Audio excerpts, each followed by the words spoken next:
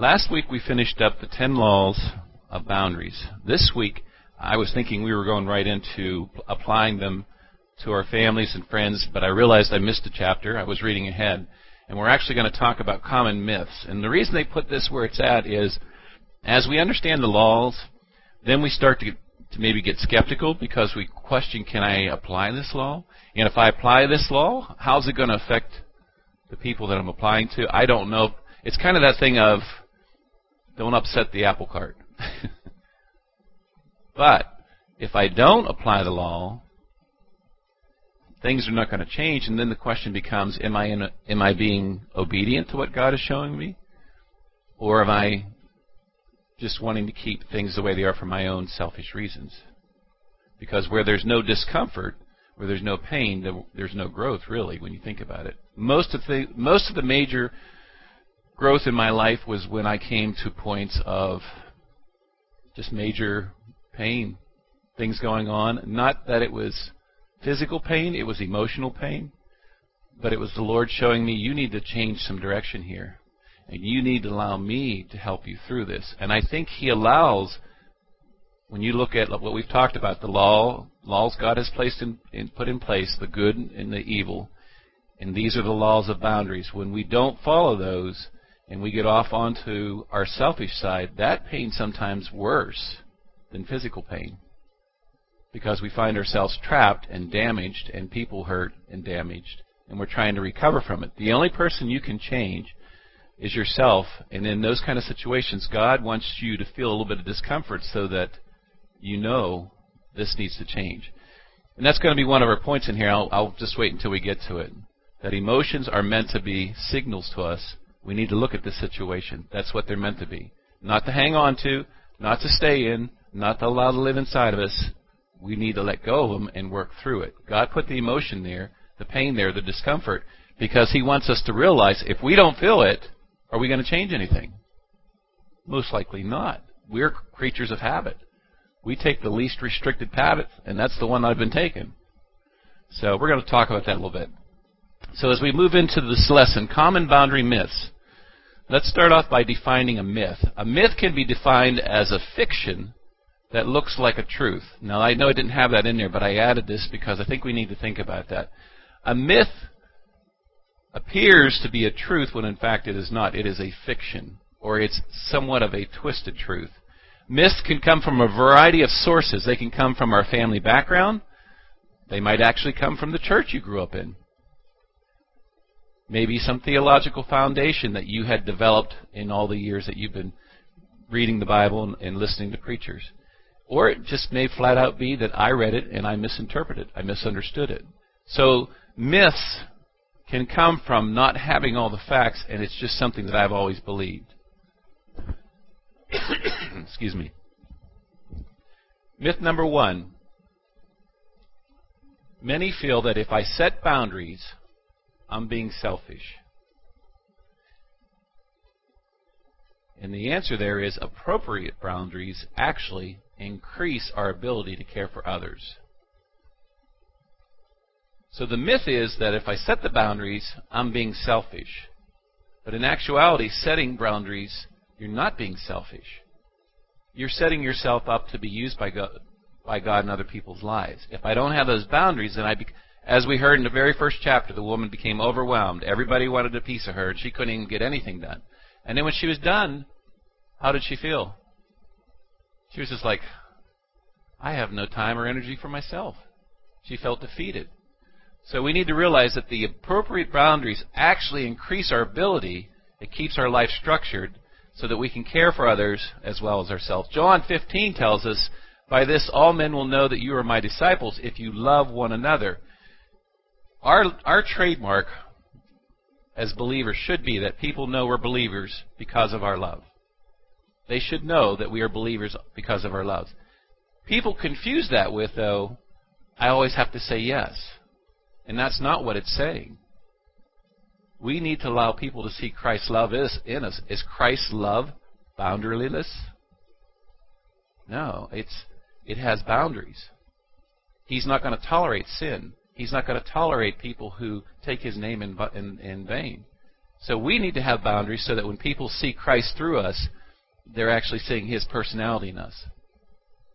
Let's take a look at the two definitions of one being selfishness and the other one being stewardship. Selfishness has to do with a fixation on our own wishes and desires to the exclusion of our responsibility to love people. Think about that a little bit. Selfishness has to do with a fixation, a focus on my stuff. I will do this for you as long as in this I'm seeing where I'm getting something out of it. Does that sound like love? Maybe a little bit of the world's love. I only need you as long as you have something to offer me. It's kind of underneath that. But let's look at what stewardship is. Stewardship has to do with realizing that our lives are a gift from God for His service. I think that's probably the one thing that believers forget the easiest. They forget their life is something that God wants to use. They are to be stewards of their time, their money, their love, people they're with, giving. We forget that we're a steward. God has given you what you have, and He's saying, use it for me. So when you look at the two, selfishness tends to look at me. It looks internal. Stewardship or love tends to look externally, but has also done a check inside to make sure I'm doing it correctly. I'm doing it for the right reason. Saying no to people and activities that are hurtful to us demonstrates we are protecting God's investment. We sometimes forget that. Having standards and having structures in our life is a way of showing God, I'm here for you to use. I don't want to be taken advantage of by the world, and I don't want to be misused. But maybe part of that loving will be that somebody will misuse you, misuse your love. That could be one of the things. But if God's telling you to do it, and you've checked that before you've given, and when I say check that, you've prayed about it, and the Lord says, I want you to do this. If they turn it and use it for their own selfish gain, it'll be theirs to deal with, not yours. God is more interested in meeting our needs than He is in granting our wishes. As you were reading through this chapter, they brought this out. Sometimes we get confused. When we pray or when we want to do something, we're acting more on that it's our desire, our wish, but we haven't really checked with God to say, Lord, is this what you want me to do? What governs your life? When you get up in the morning, do you think about only your needs? Or do you take time to say, okay, Lord, I've given you my life, and I know you want to use me. How are you going to use me today? That should be a check and balance system that we do every morning. It is crucial to understand that meeting our needs is basically our job.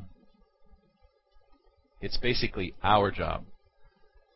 When God shows you something in your life, He wants you to act on it, and He wants you to take care of yourself. Too many of look at our world today, our society. We have a lot of people who think that they should be able to live on the system and that everybody should take care of them.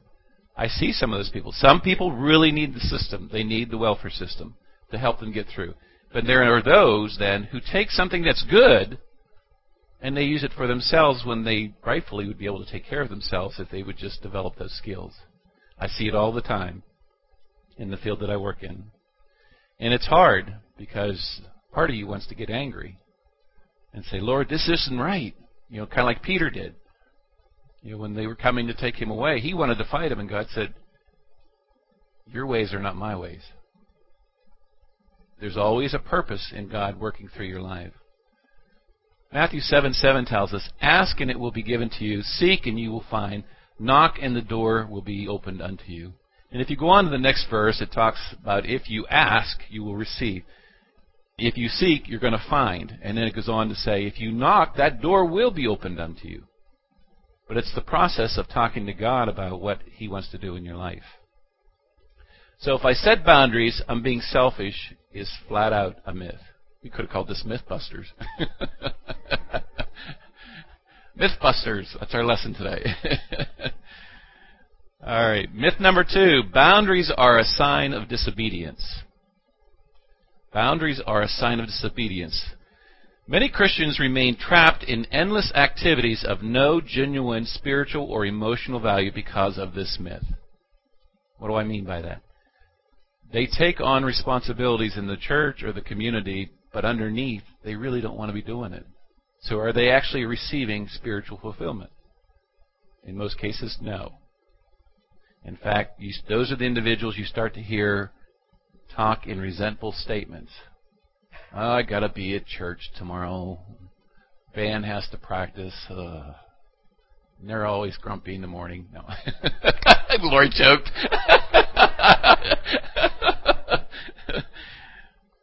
But if I'm doing that, if I'm doing activities for the wrong reason, and I keep on volunteering for activities, but underneath, I really don't want to do it. I don't have time to do it the way it should be done, but I do it because somebody asked me. You got to check your balance on that. What's my motive here?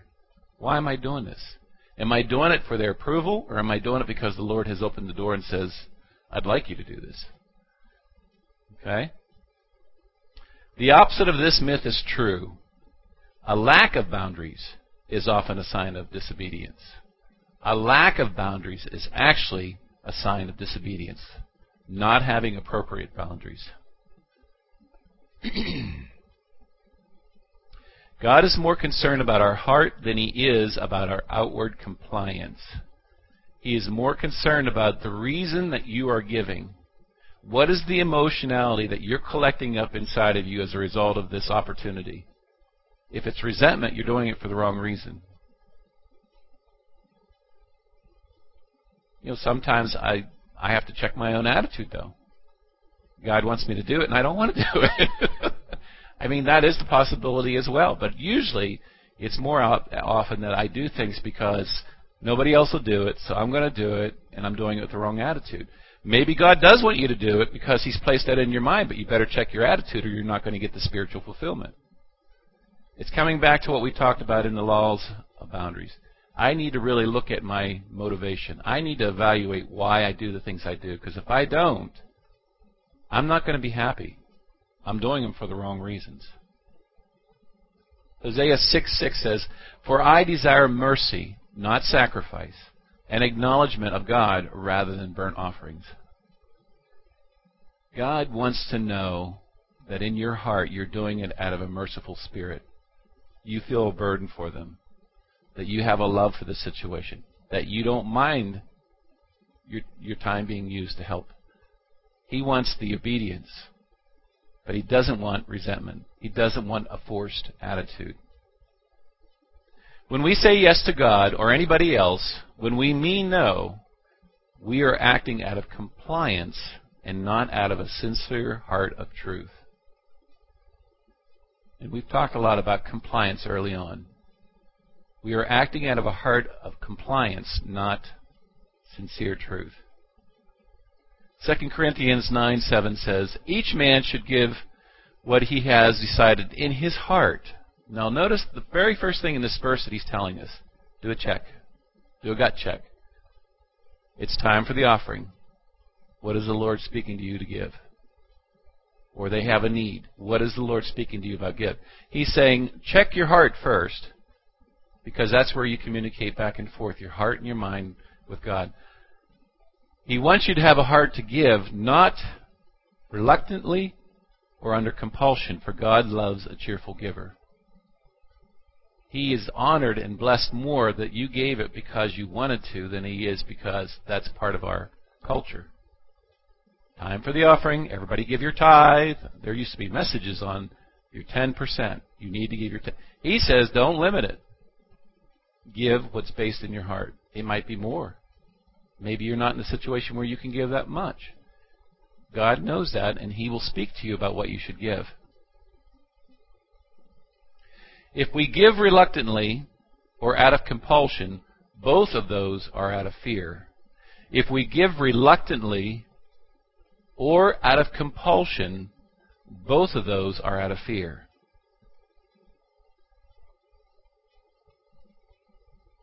First John 4:18 tells us, "There is no fear in love, but perfect love drives out fear, because fear has to do with punishment. The one who fears is not made perfect in love. We've talked about the giving, of reluctantly giving and out of compulsion. Both of those underneath is out of fear. It's not out of love. There is no fear in perfect love. There is no fear in Christ if we're doing it as He shows us that we need to do. God has no interest in our obeying out of fear, because fear has to do with punishment, not love. God has no interest in our obeying out of fear, because fear has to deal with punishment, not love. I can remember a day, because I grew up in a culture where they really pushed how much you gave in your tithe. And I can remember a day some older folks saying to me, I would really be afraid if you're not giving the Lord what's due Him. I'm like, well, that's really going to motivate me in love. It made me feel guilt, and I felt manipulated. So I had to work through that, and the portion of Scripture is really good. It's telling us to give out of our heart and to pray about it, not to give out of compulsion just because there's a plate in front of you. Not just because somebody has said there's a need you need to give. No, you pray about it and you say, okay, the Lord's leading me to give here.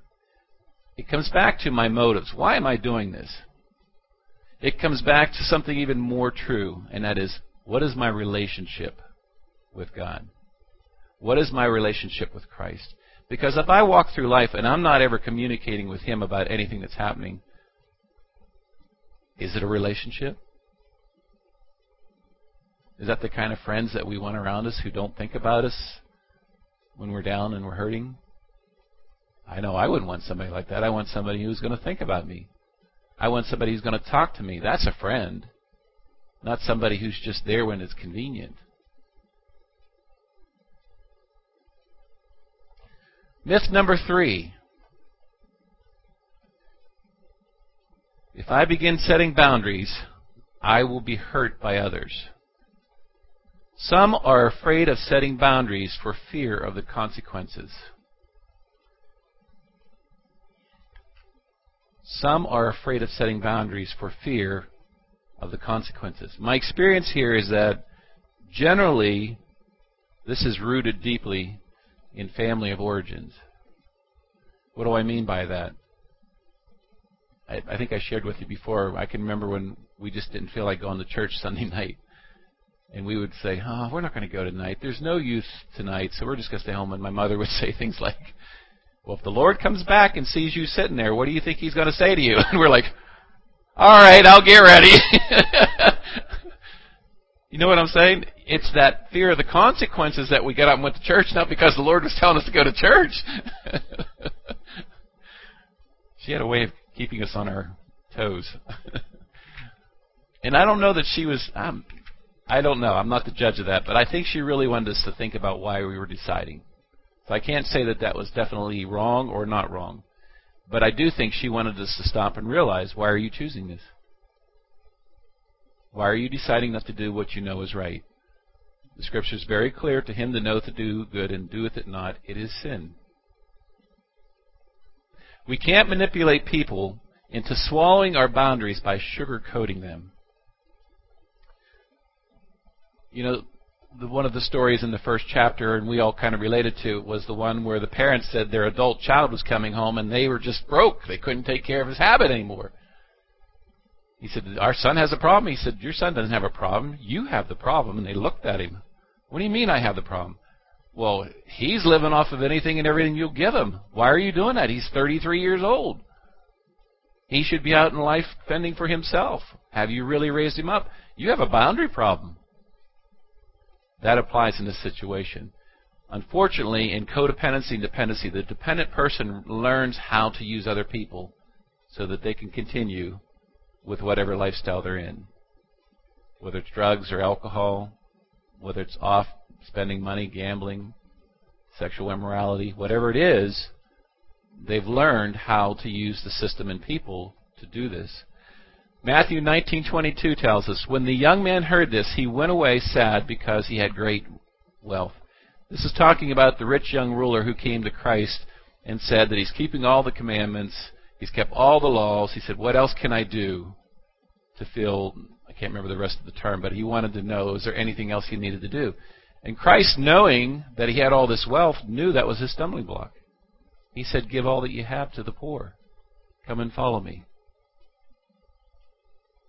The young man walked away depressed. Why? Because his motive wasn't where he was speaking. He was talking as though he was giving and he had done all this studying and that he was helping all these people. But when Christ actually pointed out, you have all this wealth. Look at these people. Look at the people that are dying of starvation, hurting.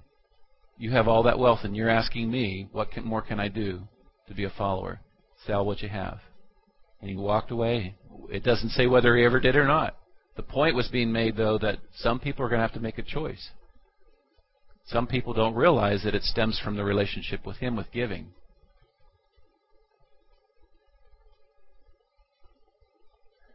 Boundaries are a litmus test for the quality of your relationships. When you think about this relationship that Christ was establishing with this rich young ruler, or that he was trying to establish with Christ, often that's going to happen to us. Somebody's going to present as a friend, and somebody's going to present as somebody who wants to be there for you. But the litmus test is this: where are they when you need them? Where are they in relationship to God? Are they a believer? Are they not? Boundaries help us see who people really are. Remember we talked about boundaries are both invisible and visible. The way we interact with each other, we're displaying what our boundaries are. We're not all perfect. We're all growing. We're learning that boundaries need to be adjusted because that happens over a course of time. So no one's really perfect. But as we walk through life, people should be able to tell we're a believer, that we love Christ. Not because we're Bible thumping them, but because of our love. Setting boundaries has to do with telling the truth.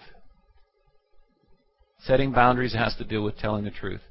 I can remember when I was first learning about how I needed to share my faith with somebody. We would get off onto the topic of, what are your beliefs about God? And we would get to the point where we'd start to talk about Christ. And I remember having a hard time wanting to tell them I'm a believer, or wanting to tell them how much I love Christ. Setting boundaries has to do with telling the truth. If I'm not going to tell them about my relationship with Christ, the chances are that they're probably going to use foul language around me. The chances are they're going to try to take advantage of me. What I realized when I started working at my current job was I would not be a part of the dirty jokes. I would not be part of the foul language or the sitting around harassing people. I'd get up and leave. And they realized that right away. And later on, they all started commenting, we know who you are. We understand. We know that you don't use foul language and that you don't do this. I didn't say a word. My life said it. But if they wanted to talk, then I would talk about why. And actually the thing that brought this totally to fruition was when we did Fuel Aid. And a lot of my co-managers had to come and volunteer as part of the process in taking care of the cars. And when they heard us singing, the band singing, they were like, you really believe what you sing, don't you? And I said, yeah, I do. And the band does too. We do it as service. We love the Lord, and He gives us that desire to do that. Your boundaries will speak volumes over what you say. How you live, interact, and walk with people will speak volumes. A boundaryless spouse who begins setting limits will initially cause pain in their marriage. Pain must be necessary to help their spouse see their own need to set limits. Often when I'm working with couples, I'll say to them, the fighting that's going on here is a tug of war. Somebody needs to let go of the rope. You just need to let go. There's no war unless somebody's pulling back. There's no tug of war. Somebody needs to let go of the rope and decide, I'm changing. I don't want to live this way. I don't want to be in this pain. I don't want to be in this anger. I don't want to be in this up and down turmoil. I want it to be different. And my goal is to point them to Christ.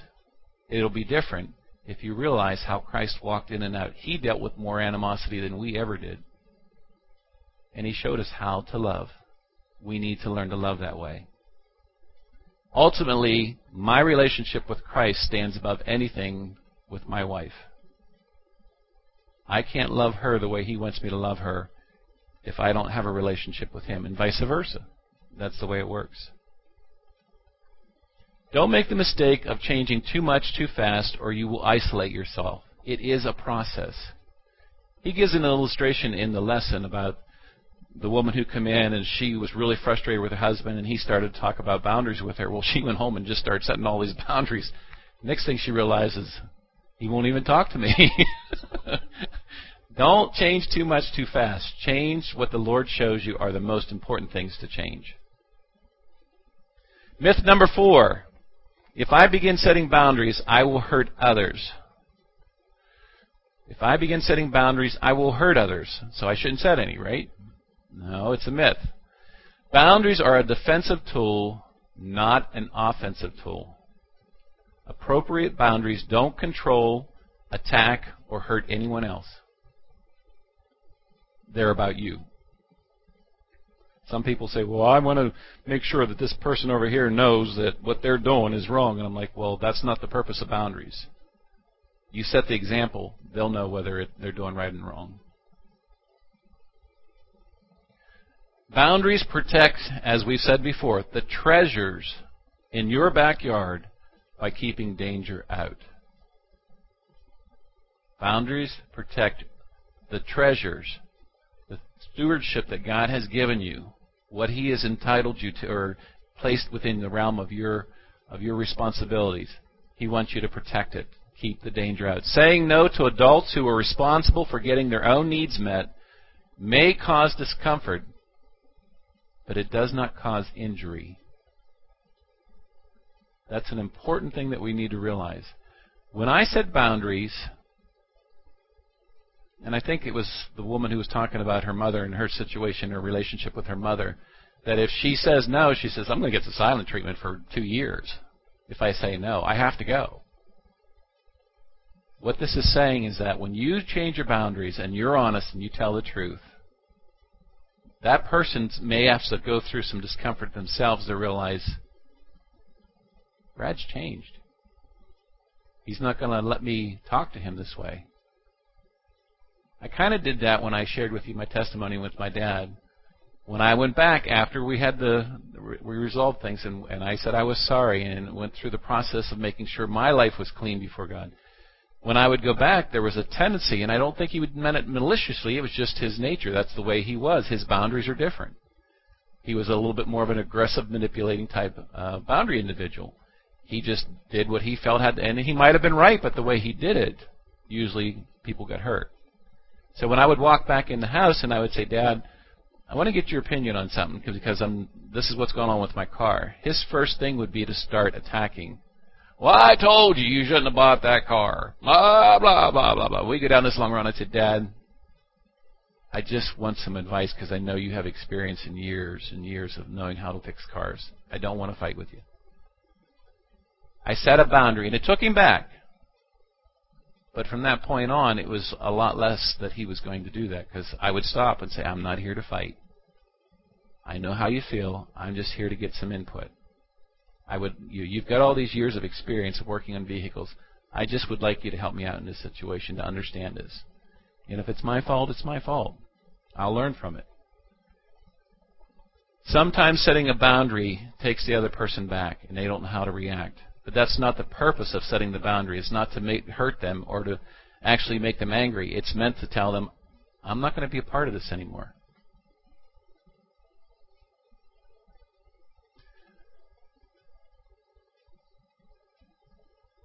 This principle speaks to those who attempt to control and manipulate others as well as to the legitimate needs of the individual.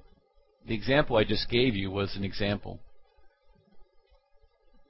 My father, by nature, had a tendency to want to control the conversation, and he was right. But when I would set the boundaries, saying, Dad, I'm not here to fight, I would bring up what the legitimate need is. You have that same type of responsibility in your relationship. It's not about being right, and it's not about winning. It's about saying, okay, I'm not going to fight, but here are the legitimate things that we do need to talk about. We need to work through this. You and I, especially if it's family or if it's marriage, parent-child. Parent-child can be almost as volatile sometimes as a marriage. Having more than one supportive person in our lives allows our friends to be human. Thus, the church acts as a place of healing and growth. The point he was trying to make here is to expect one person to fulfill all your needs is wrong. Remember we talked about that? We learned about that in Search for Significance as well. If everything I say and do has to do with one person, for instance, let's use joy. If everything is about joy, and I'm always having to be with her, and she can't go anywhere unless I'm with her, that's not a healthy relationship.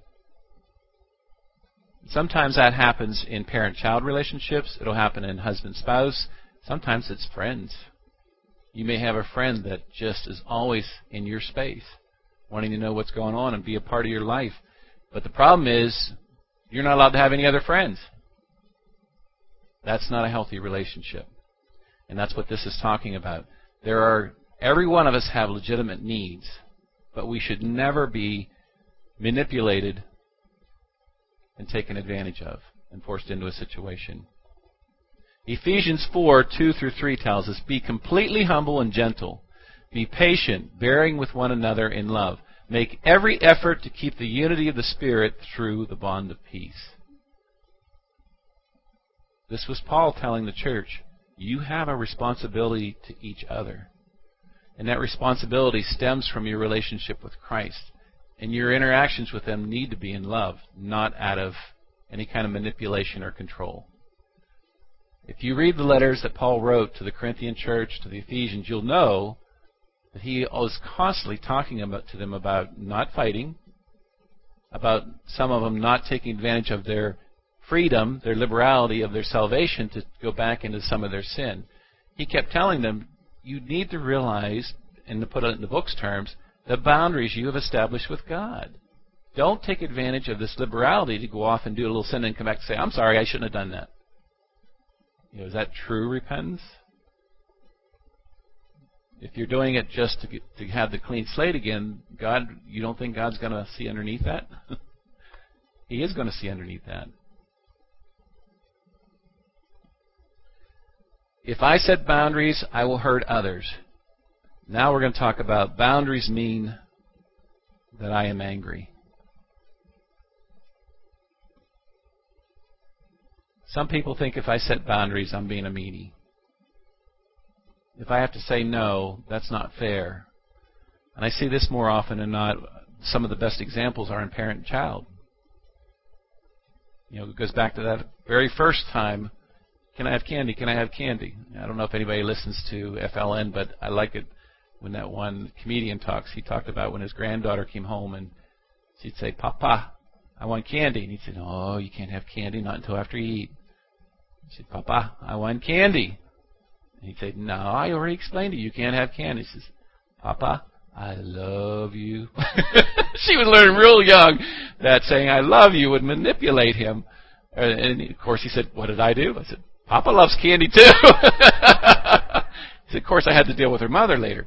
But that real humorous early scenario sets the stage for later on, if it's parent-child. Because each time they come, if they know how to smooth talk, and the parent gives it to them, and then later on they have to deal with the consequences. Sometimes that actually comes out of teenagers wanting to be out late. The parent knows the chances of them getting in trouble is if the later they're out, right? We all know that. I think the teens know that, but they think, I won't get in trouble. Yes, you will. No, I won't. Come on, Dad. Times have changed. Have we heard that one before, Caleb? Times have changed. You got to change with the times. You need to have boundaries, healthy boundaries, and they're not to make people angry. This myth is a misunderstanding of emotions in general, anger specifically. Emotions signal to us that action is warranted. This is what I was talking about early on when we started the lesson. Emotions are meant to be sensors that tell us when we really enjoy something, that tell us when we're really hurting, that make us angry when we know somebody's being hurt or I'm getting hurt. Emotions are meant to be sensors. Just like a fire alarm. When it senses the smoke in the house and it goes off. Now, if that thing stays on the whole time, how long are you going to stay in that house if it can't get it turned off? It'll drive you nuts. But how often do we hold on to anger that way, or fear, and then we come to the end of ourselves and say, I am so unhappy, I am so frustrated with life, because I'm holding the anger within my life, within my heart, within my soul. It's never meant to be that. It's meant to be a sensor to say, there's a problem here, you need to work on it, but not to hold on to it forever. When people begin telling the truth, setting limits, and taking responsibilities for their actions, often a dark cloud follows them around for a while. Others are faced with adjusting to their change. Anytime you're in close relationships and you start to change, and that changes out of a relationship with Christ, you will expect, and you should expect, that people may not like your change. But keep in mind, boundaries are what? A defensive tool, not an offensive tool. I should not be doing it just to make them angry.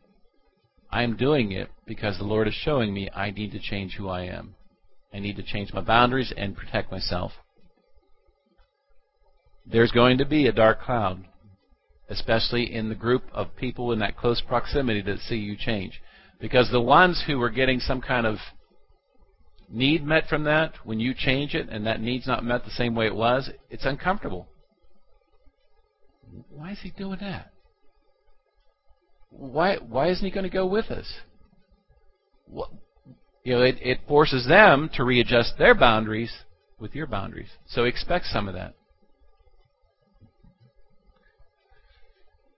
Sometimes anger signals us to confront a threat, such as Jesus did in the temple. An appropriate use of anger would be what he did when he realized that they were blaspheming his temple. He said, this temple is a house of prayer, not for you to sell all your goods and make money on and make it a business.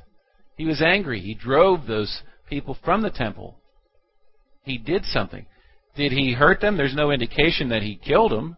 He said he drove them from the temple. He wanted to make a statement. This is a house of prayer, not a house of selling goods or business or selfish gain. That would be a use of a healthy anger. Healthy anger provides a sense of power to solve problems appropriately. Healthy anger does. Unhealthy anger lives in our heart and interferes with problem solving until it is brought up in relationship and confessed.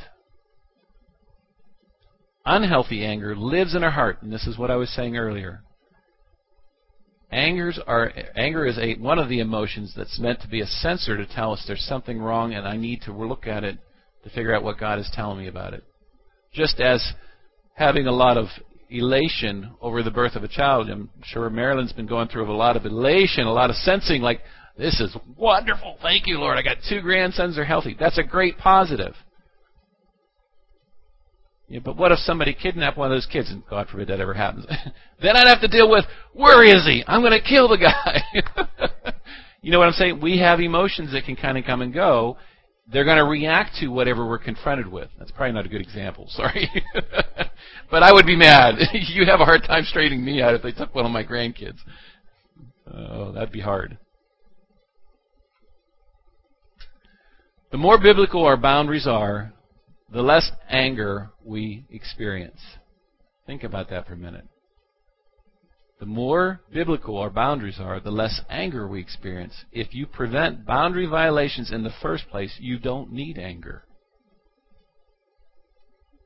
If I were to say, what's the incentive of having healthy boundaries, I would say this right here. If I work on my relationship with God, and in connection with my relationship with my wife, and if we establish boundaries of do's and don'ts to help protect our kids, and as our children are raised, and we encourage them to have healthy boundaries and move on in life and become independent, that's the drive behind it. That's the drive behind it. Having a biblical perspective on boundaries, which really comes back into just what we always talk about. What's your relationship with Christ like? Who's motivating you to make the choices you're making? Myth number 6. When others set boundaries, it injures me. It injures me. Having inappropriate boundaries can set us up. Boundaries set on us can injure us, especially in early childhood. In this day and age, we live in a reckless world. I think I've shared with you about the study I did when I was in graduate school on the effects of single parent on children. There's just so much damage that can happen when there's only one person that's actually overseeing the kids. And a lot of that had to do with military men who were overseas for long periods of time.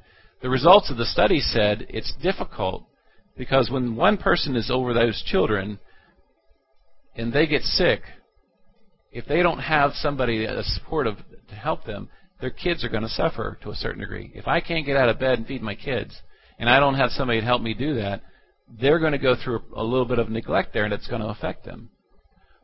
The other part of it's true, too. If there's a marriage where there's a lot of conflict, we need to look at what's the effect that has on our kids. Having inappropriate boundaries set on us can injure us, especially in childhood. Childhood emotional and psychological needs are the responsibility of parents. We're supposed to be the adults. They're developing theirs. How we interact with them will determine how well they grow. Projection is when we project our injuries onto others and avoid setting limits for fear of hurting them. Projection is a psychology term of, I'm putting my emotionality on you and saying that you're going to act this way because that's the way I would act.